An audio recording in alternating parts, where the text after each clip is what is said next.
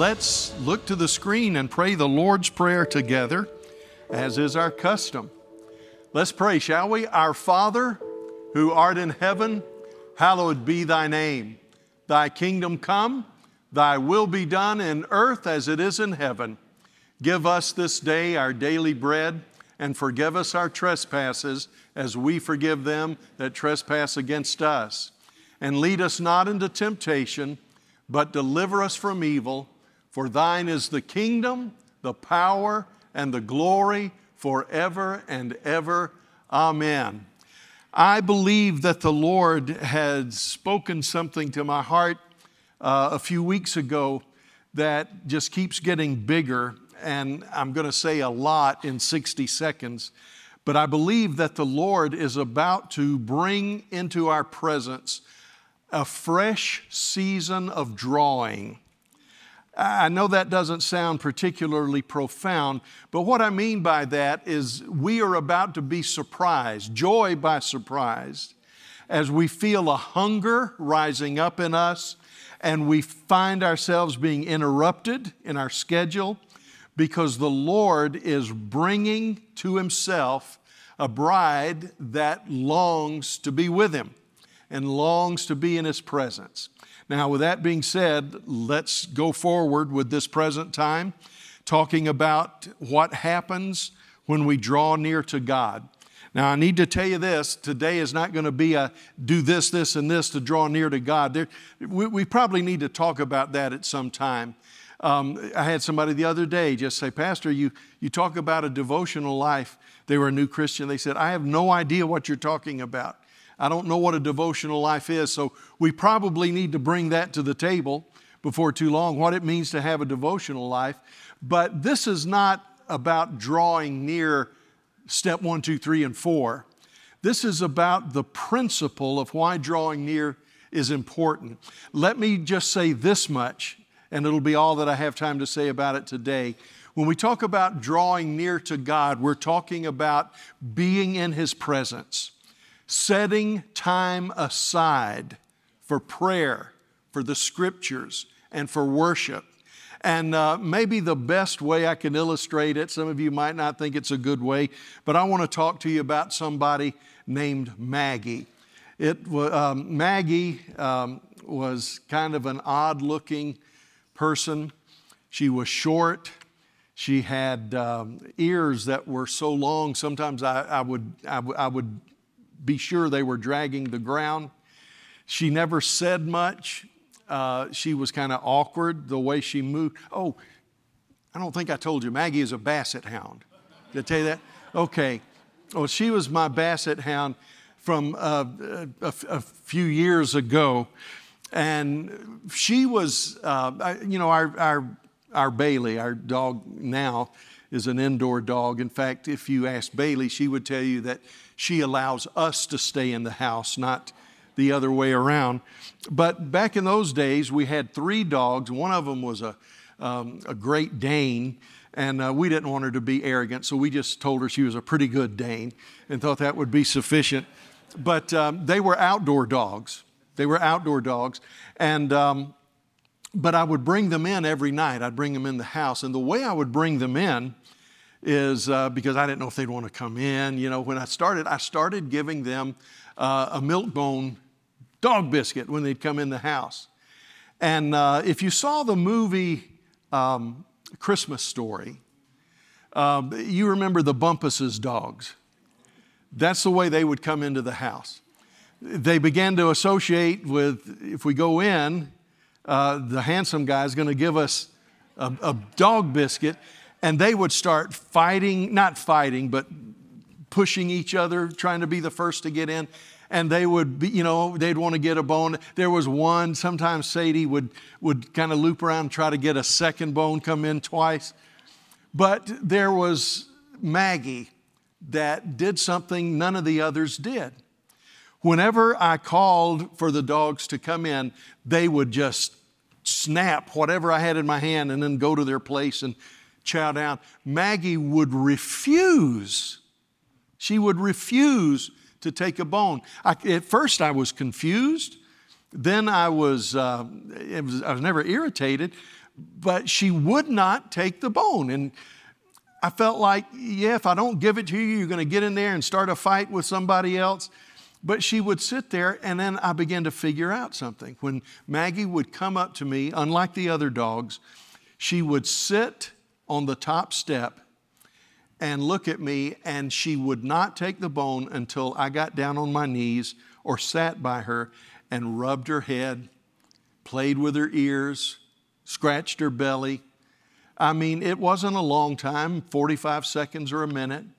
And then after we had our little ritual, she would let me put a bone in her mouth, and then she would come in and be fine. When she would go out, the other dogs were ready to go out. She would be at the end of the line, and she'd sit by me again.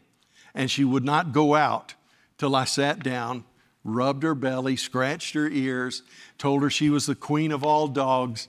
And one of the kids one time said, "Daddy, I guess Maggie is your favorite, isn't she?" And I said, "I don't know that you can say that." I said, I don't think I have a favorite.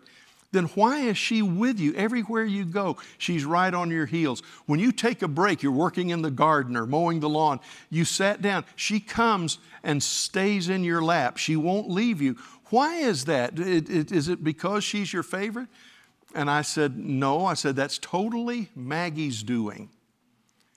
I haven't offered her anything different. I haven't treated her any differently. Anytime one of the dogs comes to me, I'll give them the same treatment. I love them. I loved my dogs. But Sadie did something that the others didn't do, and it did endear her to me. And that is, even before the treat, she wanted the touch. She wanted the presence. She wanted to be told how important she was. She wanted to be told how sweet she was. And I started thinking one day, I know that drawing near to God does not make you His favorite. God loves us all so much, we all think we're His favorite. He treats us like we're His favorite. He loves us so much that if we had been the only one that needed redemption, He would have come and died on the cross just for us, just for the one. I believe that with all my heart. But Maggie did something, it didn't affect her status. I didn't write her into my will or anything like that. She was one of the dogs. But because she was willing to draw near, she got some attention that the other dogs didn't get. I would have gladly given it. I think that's the way it is with the Lord sometime. We don't get saved because of our works. We don't stay saved because of our works. But there is something powerful that happens when we draw near to God. It doesn't mean that, we'll get to heaven quicker. Not having a good life of intimacy with God does not mean you're going to hell. I heard one preacher say that in that New Testament story where Jesus said there'll be those that did a lot of work and a lot of good things, cast out demons and heal the sick. But He said, on that day, I'll say to you, depart from me, for I never knew you. And this preacher, and I'm not criticizing him, I just think this is a common misconception. This preacher said, we know that the word know in the Bible has to do with intimacy. Adam knew his wife and they had a son, and that didn't mean they got introduced. It's talking about physical intimacy. And he was saying, when Jesus will say, I never knew you, He'll say, you're not coming to heaven because you never had an intimate relationship with me. You never drew near to me. Loved ones, I want to tell you, that sounds like a good Saturday night revelation. But I want to tell you, there's nothing further from the truth than that. You're not saved by works. You don't stay saved by works. And Jesus is not going to, on that day of reckoning, whatever that day was that was being represented by that story, Jesus is not going to say you didn't pray enough. Jesus is not going to say you didn't have a good enough devotional life. Because loved ones, no matter how good a devotional life we have, that is not good enough. Everything that counts as righteousness in our lives is because of Jesus. But I do want to tell you what I am convinced of. Intimacy has a bearing on our relationship with the Lord. It has a bearing on our faith, on our answered prayer, on our joy, on our witness, and certainly on our reward. So I want to just start off on a negative foot by saying what drawing close to God is not. It's not something to put you in God's favor. It's not something to say that I'm better than you or I'm closer to Him than you. And we have been, especially we Pentecostals, we get beat over the heads all of our lives because no matter what we do, we should have done more. No matter how long we prayed, we should have prayed more. No matter what we gave, we should have gave more. No matter how we served, we should have served better. And we are a weird hybrid, not in our doctrine, but the way we live our doctrine out. For by grace are you saved through faith, not of works. And we stand and die at that crossroads. Say grace alone, with faith in the Messiah. And then we turn around and try our best to live life in a perfect way, which we ought to, but we don't and we can't. And we have this strange hybrid of I'm saved by grace, but if I want to stay saved, I better do the works. Well, there is such a thing as works. There is such a thing as living a holy life. Let everyone that names the name of Christ depart from iniquity. But we have to be careful that we don't step over that invisible line that says His grace brought me in, now it's up to me to stay in. We've got to be careful. But at the same time, we need to realize there is a beautiful benefit of drawing near. Sadie could have had her belly scratched every night. George could have had his belly scratched every night. But Maggie's the only one that drew near. So I want to tell you, if you're not drawing close, you're missing out, not on salvation, but you're missing out on the very best. Somebody said, well, not having a devotional life send me to hell? Absolutely not. It'll just make you experience a lot more hell on this side than if you have a life of intimacy. So let's look at the scripture. There's two from Hebrews, one from Zephaniah. The two passages from Hebrews, we need to know that the book of Hebrews was written. People say it's kind of hard, it's kind of deep, and it has some heavy-duty sayings in it, and it does. It does.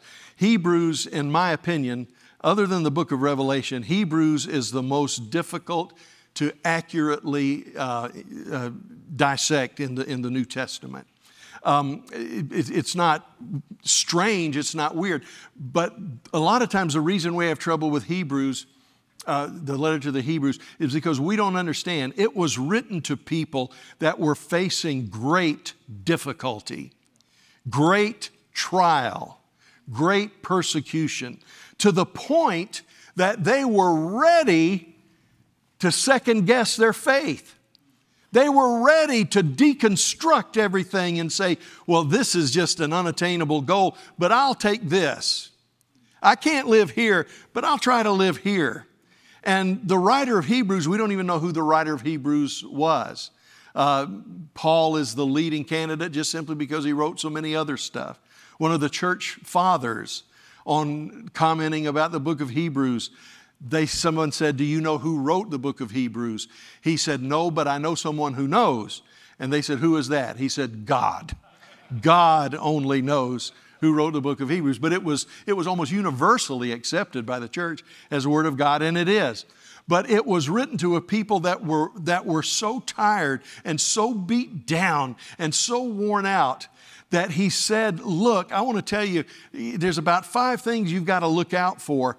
But he kept ending each of those sections by saying, look, you got to press on. You got to draw near. You have to keep pressing in. And this is what he wrote in chapter 10. Since we have a great priest over the house of God, let us draw near. Let us draw near to God with a sincere heart and with the full assurance that faith brings. And we're going to talk about a couple of inferences from this in just a moment. Having your heart sprinkled to cleanse us from a guilty conscience, and having our bodies washed with pure water, let us hold unswervingly to the hope we profess, for he who promised is faithful. He said, don't walk away. Don't change the message. Don't doubt what God has said. He's faithful. And because He's faithful, you can draw near. In chapter 7, he said the former regulation is set aside, talking about the law, because it was weak and useless. Now, boy, you say, Pastor, you saying the Old Testament was weak and useless? No. That's not what the writer is saying. I don't agree with pastors that say we need to unhitch from the Old Testament and it's for another time and another people. No, you can't even understand the New Testament without grasping the Old Testament. And you got to understand the Old Testament was the Bible Jesus used. And everything Jesus said about the Word of God was in reference to the Old Testament. The New Testament was to come. The Word of God, the Old Testament, is not weak and useless, but it was weak and useless in this respect. The law of Moses was weak and useless in this respect. It was unable to be kept by anyone. Nobody could keep it. It was described in the New Testament as a schoolmaster. The law was not the teacher. The law was the one that would be assigned to bring the child to the teacher. Justin, would you come up here just a second? I'd go to you, but I don't know if the camera can get it. In other words, Jesus never condemned the Old Testament. Jesus never condemned the Old Testament. He said, I've not come to do away with it, but I've come to fulfill it. I've come to fulfill it, okay?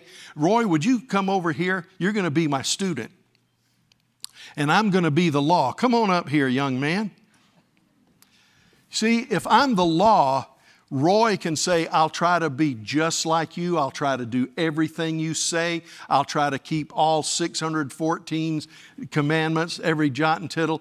But Roy's going to find out he can't please me. I want to be sure my wife wasn't here.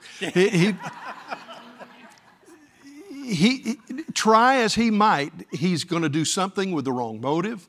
He's going to do something with the wrong intent. He's going to do something late. He's going to do something early. The job of the law was not to perfect him. The law was to show, the purpose of the law was twofold. The law was to show what God expected, but it was useless in getting us to that point. So the law in the New Testament was described as a schoolmaster. And what in that culture was the schoolmaster designed to do? I would show up at this rich boy's house every morning, and his parents would commit him to me and say, you are responsible for his education. So as the schoolmaster, I'd take him by the hand, and we'd go for a walk. And we'd talk about baseball, and we'd talk about football, and we'd talk about going camping and all that. And I would bring him to someone, and I would say, Roy, this is Justin. He is your teacher. And Justin could make him understand. Justin could do for him. It wasn't my job to do it. I couldn't be pleased. Wow. But Justin is able to open a door for Roy that I was not able to open. And that's the New Testament. That's the gospel of the Lord Jesus Christ. The law is the Old Testament. Jesus said, I've not come to do away with the law, but I've come to fulfill the law.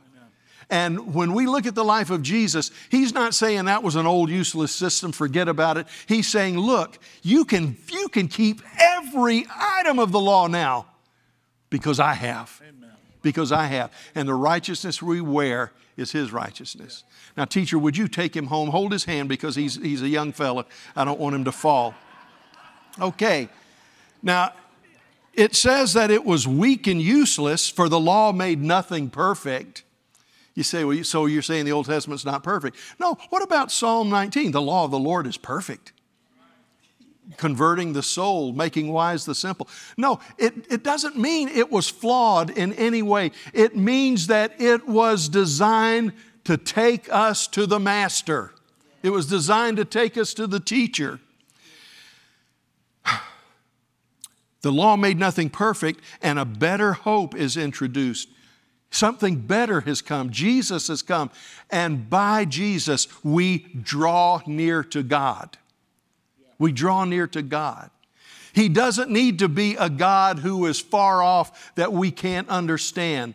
The angel said his name shall be called Jesus, but he also said something else. He shall be called Emmanuel, which means God with us. The beauty of Christmas, the beauty of the life of Christ is that Jesus was able to come to where we are and complete what we could not complete in and of ourselves. Okay, now let's kind of change thought patterns for a minute and go to Zephaniah. And Zephaniah gives a description of how the people of God had fallen away. And this is a pretty good fourfold description of those that are in rebellion. Or in apostasy. She obeys no one. She accepts no correction. She does not trust in the Lord. And here's the fourth thing. We need to really hone in on this one today. She does not draw near to God. Have you ever felt like the Lord wanted you to talk to somebody and you couldn't get with them? You couldn't run them down. You couldn't make an appointment. They wouldn't keep anything that you set up. It's because they will not draw near to anything, which ultimately is God, that will move against their sin. Well, now let's kind of get started. I want to tell you what I want to do today. I want to just introduce you to 5 people. We're not going to teach a lot about their lives. In fact, they could be a 5-part series on how to draw near to God, but I don't feel like that's what the Lord wants us to do. But I do feel like it's something you can do. I feel like you can look at these 5 people we're going to talk about, and if you just wanted to give a week to each one, I believe we can learn a lot about drawing near to God. And then I want to draw some conclusions that we can take away from here today. The first thing, though, getting started, I want you to see is that we draw near in full assurance by faith. The writer of Hebrews says, I know you don't think you're going to make it, but we can have full assurance. We can know that the one who promised is able to keep his promises. He said, and because we can have full assurance and because we know God keeps his promises, we don't have to be subject to our circumstances. We can draw near. Draw near with full assurance, knowing that you may not know how, you may not know when, you may not know where, but God will keep his promise. He will do it. Number 2, we draw near because Christ has fulfilled the law completely, opening a door for us which had been somewhat closed before. Oh, I know that there were righteous people in the Old Testament, and Abraham was the father of the faithful, but everybody in the Old Testament was made righteous by looking forward. In this age, we are made righteous by looking backwards to the work of Jesus. They looked forward to the perfect sacrifice. We look back to the perfect sacrifice. Number 3, we said that rebellion is always marked by disobedience and unteachable spirit. I remember one time as a youth pastor learning how an unteachable spirit and disobedience often go hand in hand. There was a lady that had announced that she had received direction from the Lord, that she was, I don't want to give too much details, we're online, you never know who's listening, but she had been given a direction she felt was from the Lord. And I said, that's not a biblical, I was only 19 years old. I said, but that's not biblical. It contradicts this, and this. And as I went through my Bible showing her, I said, this is not from the Lord. This is a deceiving spirit. I remember she took the Bible out of my hand and said, I don't care what the Bible says. All I know is what the Holy Ghost told me. And she ruined her life. As far as I know, it hasn't been put back together yet. But she was disobedient and she was unteachable. And there, thirdly, is a trust in false gods. There is such a rise of atheism today. And I'm not saying that as, this whole world's just going to hell. Hope they get there in a hurry. I don't mean it that way. I just mean, especially when I find a television program I like or something, I like to do a little background on the actors. And so many, it's like it's in fashion now to declare yourself an atheist. But I want to tell you something, loved ones. I've observed this in my life. I've observed it as a student of history. If you deny the true and the living God, you don't become an atheist. You just turn to another God. There are very few, there are some, there are very few people that identify as an atheist that I think are really atheists. Most of them are agnostic. You know, it's a God that can't be known, or God to you may be different than God to me, or we're all have a little bit of the divine in us. We're all gods. But most people, you got to understand, when they turn from the true and the living God, they just turn to another God. They just turn to another God. And it goes back to the problem in Romans where it says that mankind decided he wants a manageable God, a God that can be conceived of. We want a God that we can fashion and we can control and we can understand, and we can do none of that. Okay? And then they refuse to draw near to God. Now let me talk to you about these 5 people very quickly. Number 1, there is Moses. Now Moses, his life where he meets God begins classically. I say where he meets God. Moses was raised in the home of his parents for his most formative years. So I don't mean that he didn't know about God till he got in the desert, but it was in the desert that God gave him an opportunity to draw close. Moses teaches us that drawing near involves a willingness to go into a new place. A willingness to go into a new place. Some of us will never go into a new place because it violates our doctrine, or it pulls us out of our comfort zone, or it doesn't fit our accepted role criteria of things spiritual or things religious. But the Bible says, and we've talked about this so many times, the Bible says that when Moses, he was over, he had lived a long life already. He was older than I am at that point. And he's out in the wilderness with his sheep, and he sees an unusual sight. There's a bush that is burning or on fire, but it's not being consumed. And Moses, it says, turned aside so that he could understand what he was seeing. Loved ones, I want to tell you, don't be guilty of when we see something we don't understand, of turning the wrong way. Now we need to be wise, we need to be discerning, and if we're not, we'll be like the New Testament says, we'll be like ships blown about by every wind of doctrine. If you fall for everything, you'll stand for nothing. That's an old saying that's really true. But at the same time, don't be surprised if God brings something new to your life that is so new, you need to say, this deserves a look. This deserves me drawing a little bit closer. And when you get there, you may not understand it any more than you did when you started turning, but you have the grace to remove your shoes, because even though you don't understand it, you have a sense that you're standing on holy ground. You're standing on holy ground. And the Bible puts it this way. It said, when God saw Moses turn, God began to speak. Now that doesn't mean God didn't know if he was going to turn or not. God said, what's he going to do? What? Yeah, he turned. No.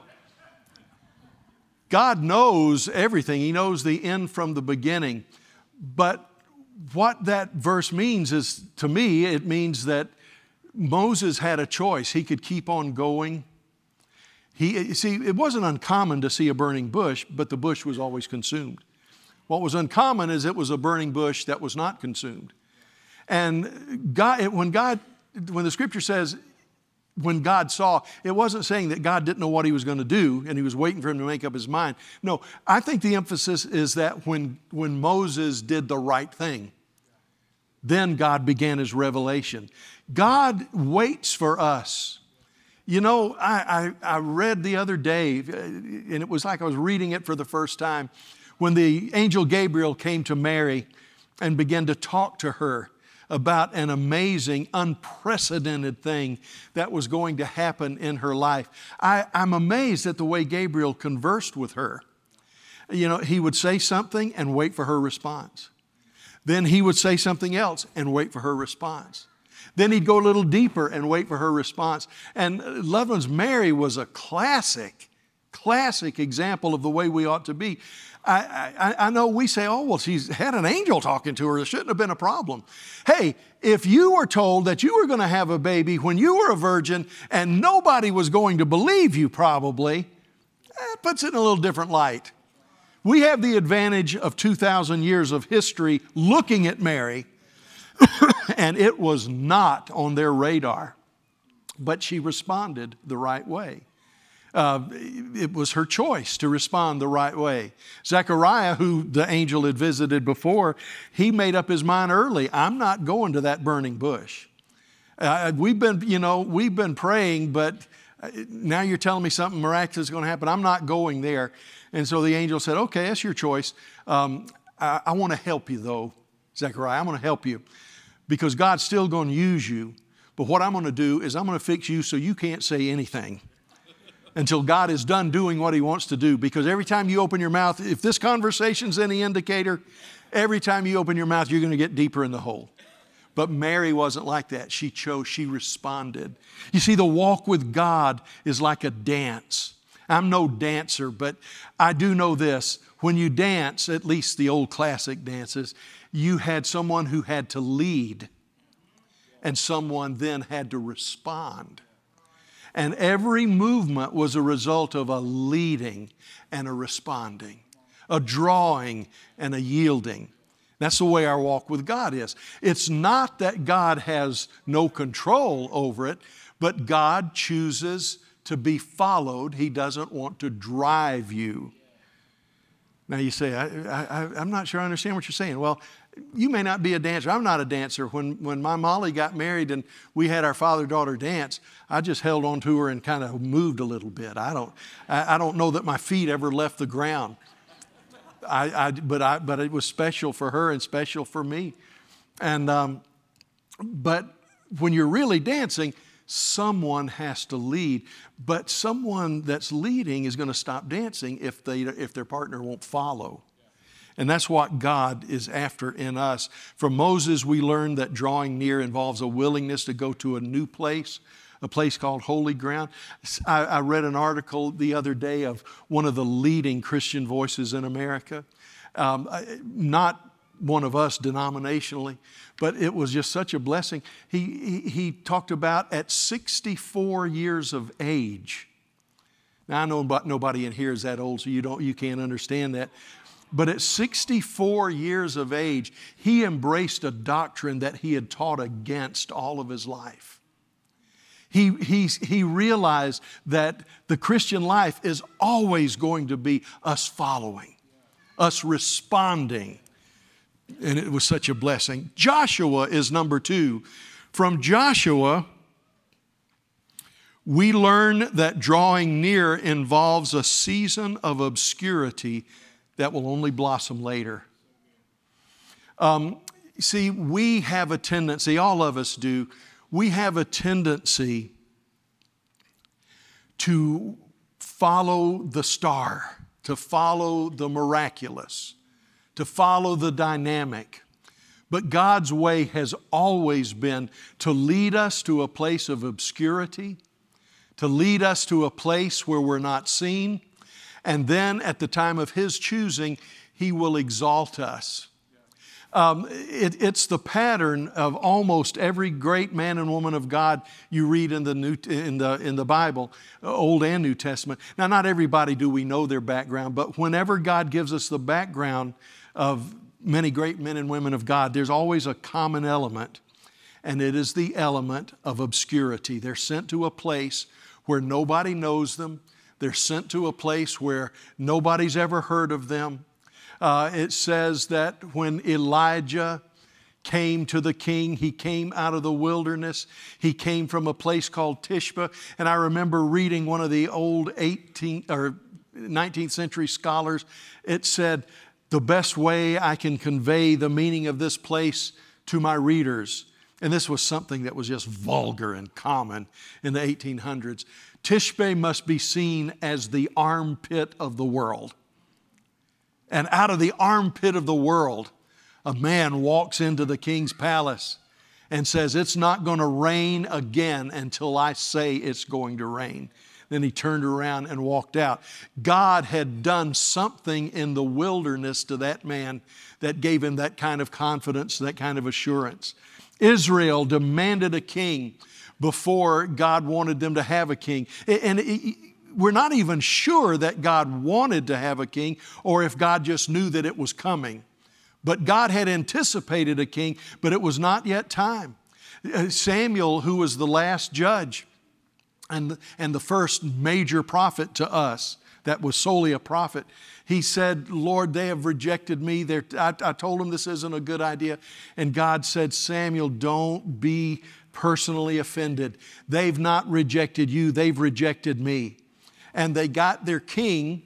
And boy, he was a head and shoulders above everybody else. He was the most logical choice for king. But there was one thing wrong because the people stepped out of the will of God and stepped out of His timing. He had about 15 minutes of preparation time. And they find him hiding among the baggage because he had been anointed by Samuel. And now it's time to choose. And this man who was just a farmer is now named king. He was an imposing figure. But his successor, who was his replacement, was a king par excellence. He ruled for 40 years just like Saul did. But David, even though he had tragic mistakes and tragic consequences followed those mistakes, David was a man after God's own heart, and God promised him there will always be a son of David seated on the throne as long as Israel exists. And even though there were interruptions, the line continued. And now Jesus, the Lion of the tribe of Judah, is king. And one day He's going to come back and be king in our presence, or we in His presence, perhaps is a better way to say it. But Saul, technically, from the world's view, had more qualifications than David. What made Saul an utter abject failure? And what made David the great king of Israel? I'll tell you what it was. Of course, there was their attitude. There was their quest for God. They're drawing near to God. But I want to tell you, if God really wants to use you, He's going to do what He did to David. You're going to run from your enemies for a while. You're going to be in the wilderness for a while. Because, loved ones, I want to tell you, I'm not whining. Don't want you to pat me on the back. Well, you can pat me on the back, but that's not why I'm saying this. I've lived long enough to understand that you learn things in the wilderness you cannot learn anyplace else. You can't learn the lessons of character if your world is solely one victory after another. You can't do it. You can't do it. I remember reading a biography by one of the Boston Celtics, and they said, they played back in the 60s, and they said I think it was 68, something like that, they said we were in such deep depression, we couldn't get it. We were so depressed. And he goes on and says, it's because we didn't win the championship that year. We had won 9 championships out of 11 years. And they were not used to anything other than rings that the champions wore. And boy, I started thinking, boy, that's the way we are. Whenever we have victory after victory after victory, we celebrate it. But we also need to understand, you never learn at the top what you can learn at the bottom or the middle. And Joshua, he was, to me, the toughest job in the Old Testament is the man that followed Moses.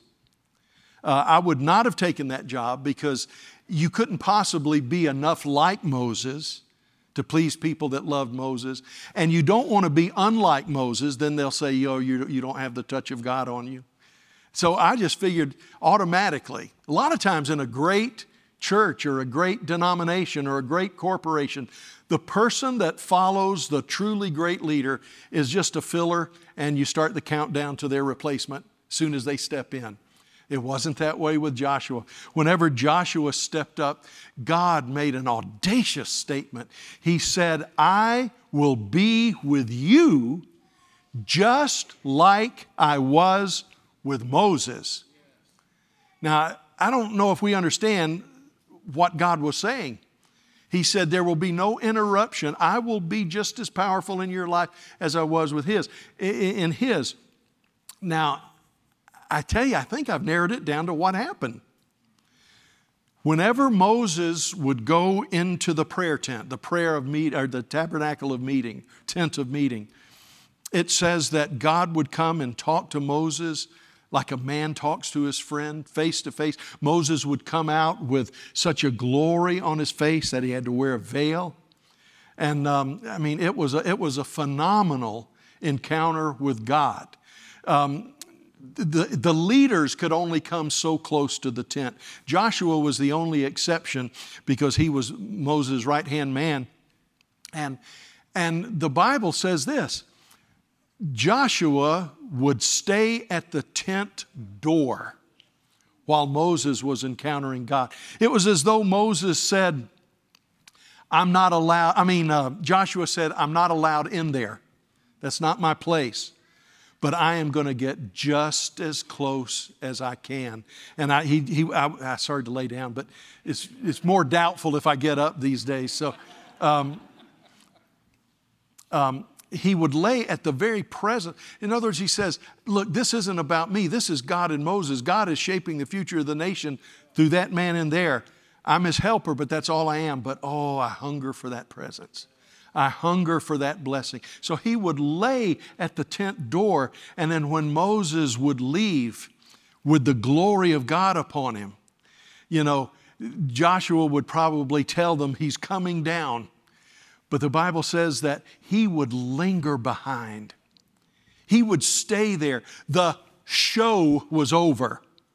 The presence had lifted to everybody's mind and intent. But what heaven understood and hell didn't understand and the people didn't understand is that even though Moses had gone down back into the camp, there was another hungry heart that stayed in the presence of God just as long as he possibly could. Loved ones, we've got to move. And I want to say this. I believe God's speaking this to my heart. There are some of you that you have pursued God that way. You have prayed when nobody else was praying. You have clung to the presence when nobody else was clinging. And I want you to know in the name of Jesus, He has seen this. He knows this. And He's going to reward you. You're going to be the first fruits of this drawing that I'm talking about. Joshua was that way. Joshua said, it's all right. It's all right. I'll be second for 40 years. I'll be second for 40 years. I will be in obscurity. Oh, he had his moments, sure. But he said, I will be in obscurity. I will be in the shadow of Moses, because he says there's no better place to be than in the shadow of Moses, because Moses is in the presence of God. And he led Israel to a place of fulfillment that Moses couldn't get them to. I want you to think about that. This man that received the most impossible job description on planet Earth was the one God used to bring Israel into the land, not Moses. Well, let's hurry on. You guys are not listening as fast as they did first service. Samuel. From Samuel, we learned that drawing near involves being available even when we know we are over our heads. The thing I love about Samuel is so many things. It's one of my favorite stories, and we just read it with the dedication today. But Samuel was a little fella, we don't know, probably between the ages somewhere between 5 and 8 or 9 years old. He was just a little fella that had been brought to Shiloh and was tending to the things of God.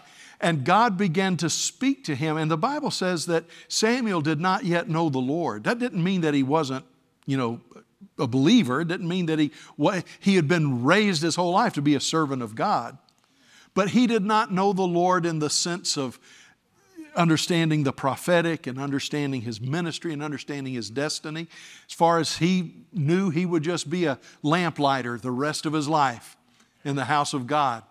But God had something special, and Samuel realized immediately, boy, there's something when an elementary school-aged boy can hear a voice he's never heard and embrace it as truth the way Samuel did. He was afraid to tell Eli because part of the word he heard is that God was bringing judgment on Eli because of the way he was not raising his family right. And it's clear from Samuel's description of this that he was in way over his head, but he knew that the safest place to be, Melanie, how did you put it today? The safest place to be is in the presence of God. And he knew that God could be trusted. He knew that he had probably seen prophets come in. He had probably seen great men of God come in. And he knew he didn't even come up to their belt probably. But he knew that God could be trusted even when we're in over our heads. And so he spent the rest of his life it says he was raised in the presence of God. Raised in the presence of God. In 2 or 3 weeks, I want to talk to you about raising our children in the presence of God. And Samuel was raised in the presence of God. He was overwhelmed with glory, knew that he was no way could he control it.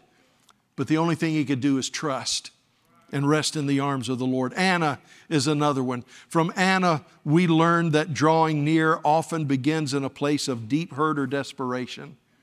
I read about her life, and she had been married for, if I'm remembering correctly, about 7 years. And then her husband died, and she had been a widow, of course, with her husband dying. But she had spent decades in the house of God, serving in the temple, serving people. Now, maybe she expected to get married again. I don't know.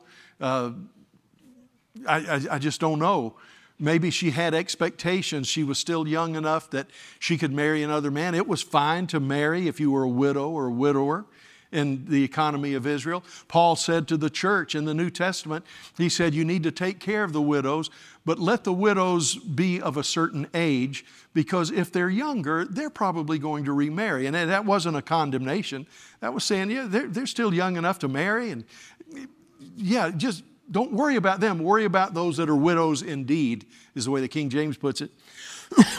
And I don't know what was in her heart. She may have just made a decision to serve, or it may have been that her circumstances just nothing else ever opened up. I don't know. But in the place of not being able to have children, in the place of not being able to have a husband, in the place of what every Jewish girl was taught was their future and their destiny, it will all seem to be taken away from her. But instead of becoming bitter and angry, she said, I'm going to find a place that I can serve. Now, don't get me wrong. If you're here and you say, Pastor, I'm single, but I don't want to be, don't just show up at church tomorrow with a suitcase and say, I'm giving up. I'm going to just serve in the... No, keep praying. Run that man down. Run that woman down. Whoever finds a wife finds a good thing. I'm not saying forget. No. But I'm saying this. Sometimes these desert places are unexpected, and sometimes they are not what we expect a desert place to be. And we've got to learn that we don't wait till everything's right to serve and to draw near to God. We know that God is good and everything He does is good. You know, I remember one time hearing a man say, and well, it had happened to me too.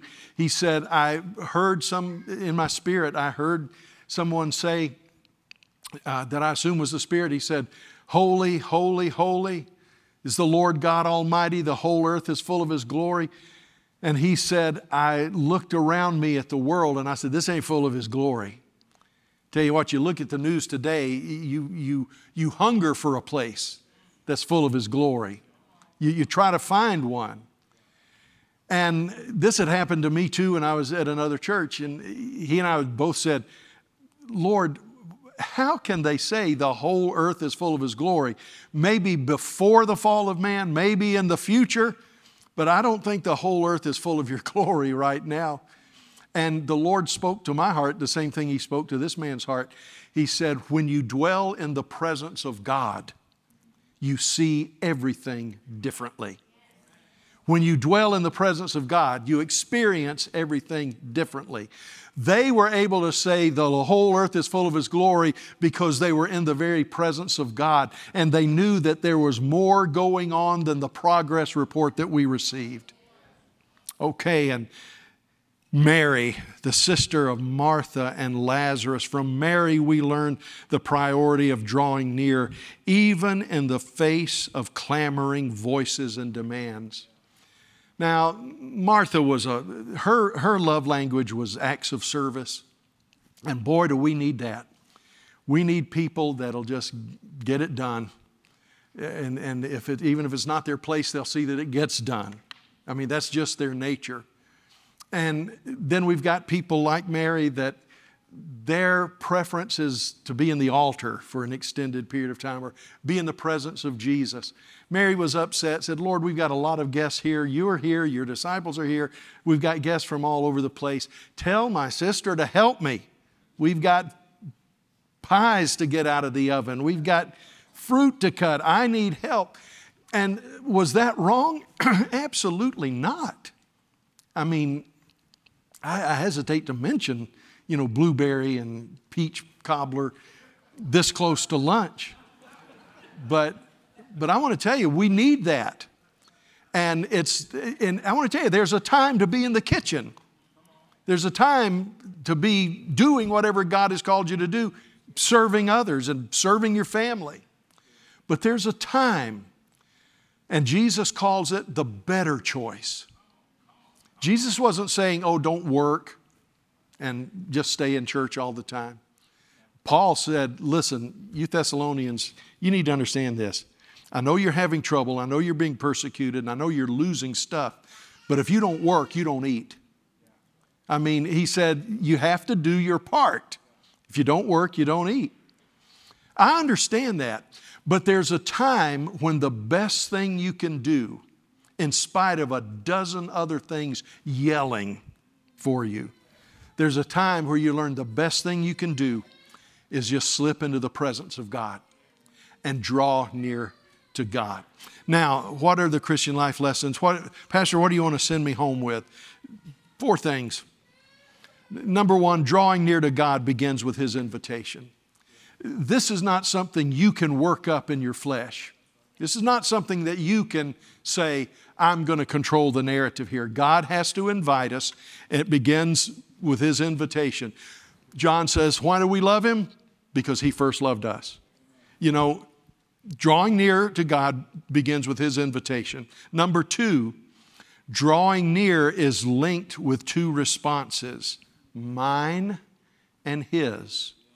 God says, come to me. And the New Testament says, draw near to God, and God will respond by drawing near to you. But then there are other times that God initiates it directly. And the psalmist put it this way. He said, Lord, when you say, seek my face, I will say, your face I will seek. I mean, it's kind of an awkward translation into English. You wonder how did they put that to music? What tune did they use? Seek my face, Lord, your face I will seek. The point was this. The psalmist was saying, whenever you draw me, I'm going to respond. And you made a promise, whenever I approach you, you will respond. Number 3, drawing near is a choice. Drawing near is a choice. Now, again, drawing near is not how we get to heaven.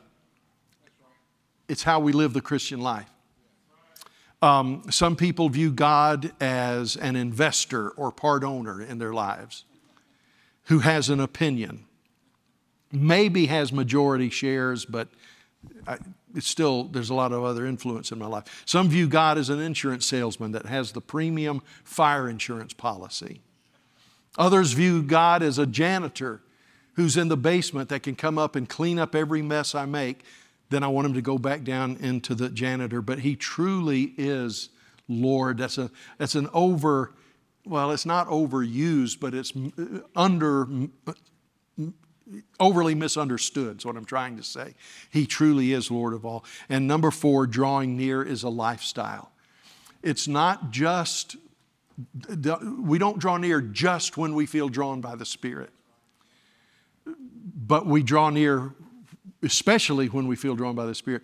But God built into the life of Israel and the life of the church, He built in regular opportunities for drawing near. He said every 7th day is to be a Sabbath. And you're not to do any work like you do on the other 6 days. And it was to be a day of rest. It was to be a day of family. It was to be a day of rejoicing. And loved ones, I think we don't understand the power of the Sabbath. The power of the Sabbath is not in a day, a particular day. People get all upset over which day is the Sabbath day. We know that the Sabbath in Israel was Saturday. We know that the church made a move, and I don't want to argue, but we know that the church made a move to worship on the first day of the week. Paul would deal with this in the Colossians, and he would say every day is a day unto the Lord.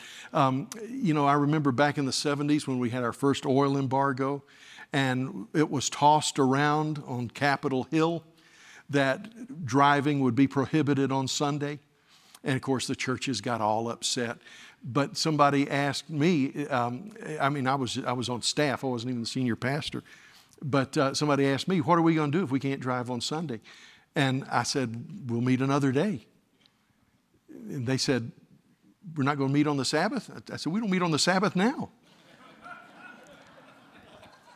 What's important is the Sabbath principle, because the Sabbath principle says see, what God was doing, He said, I want to show you that I can do more, and you can do more in 6 days than you can in 7.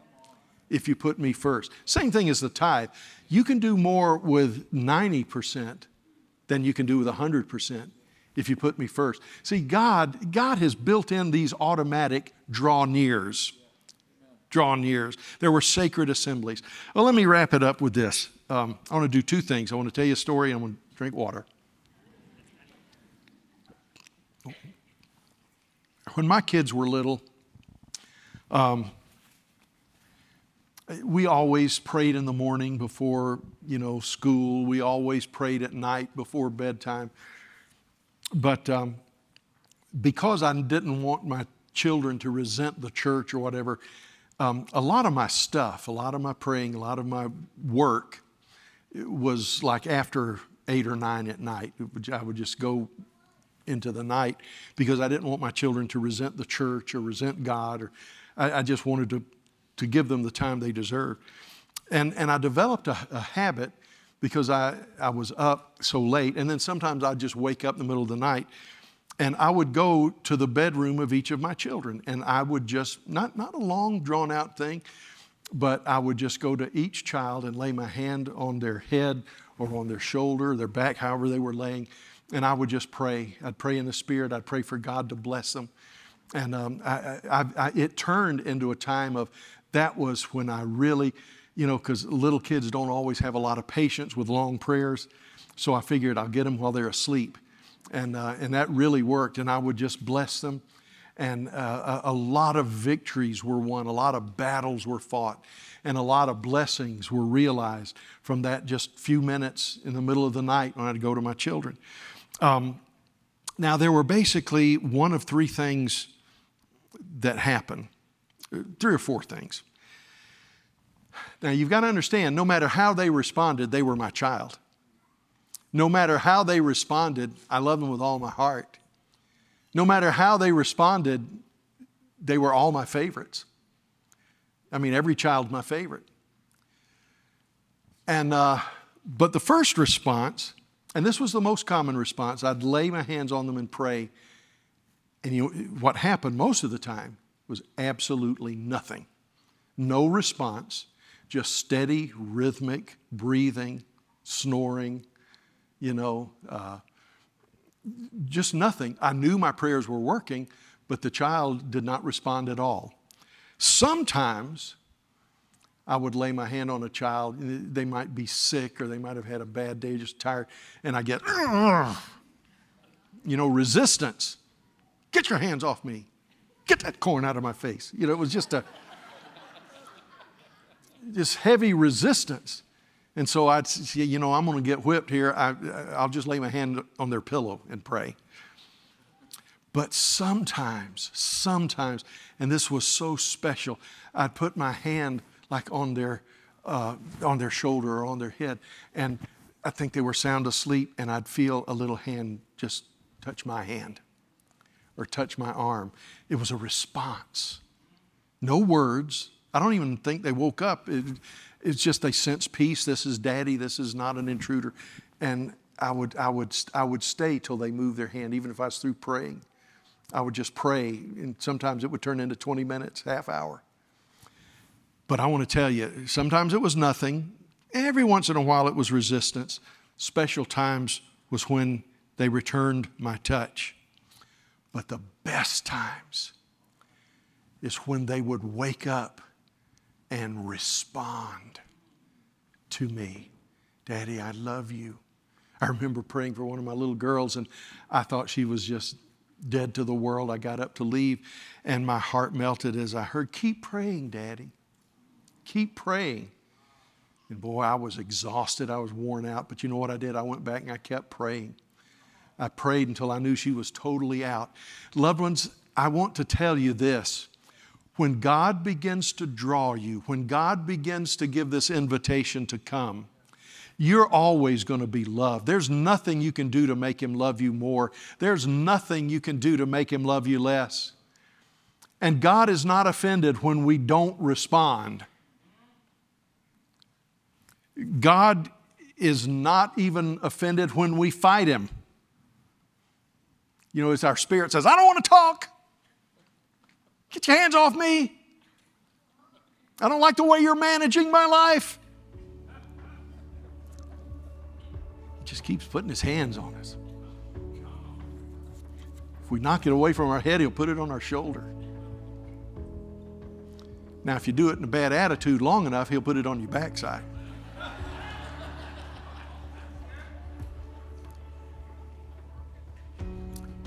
But every once in a while, He knows we're so tired that we can't even fully wake up, but we sense Him and we just hold Him. And every now and then, keep praying, Daddy.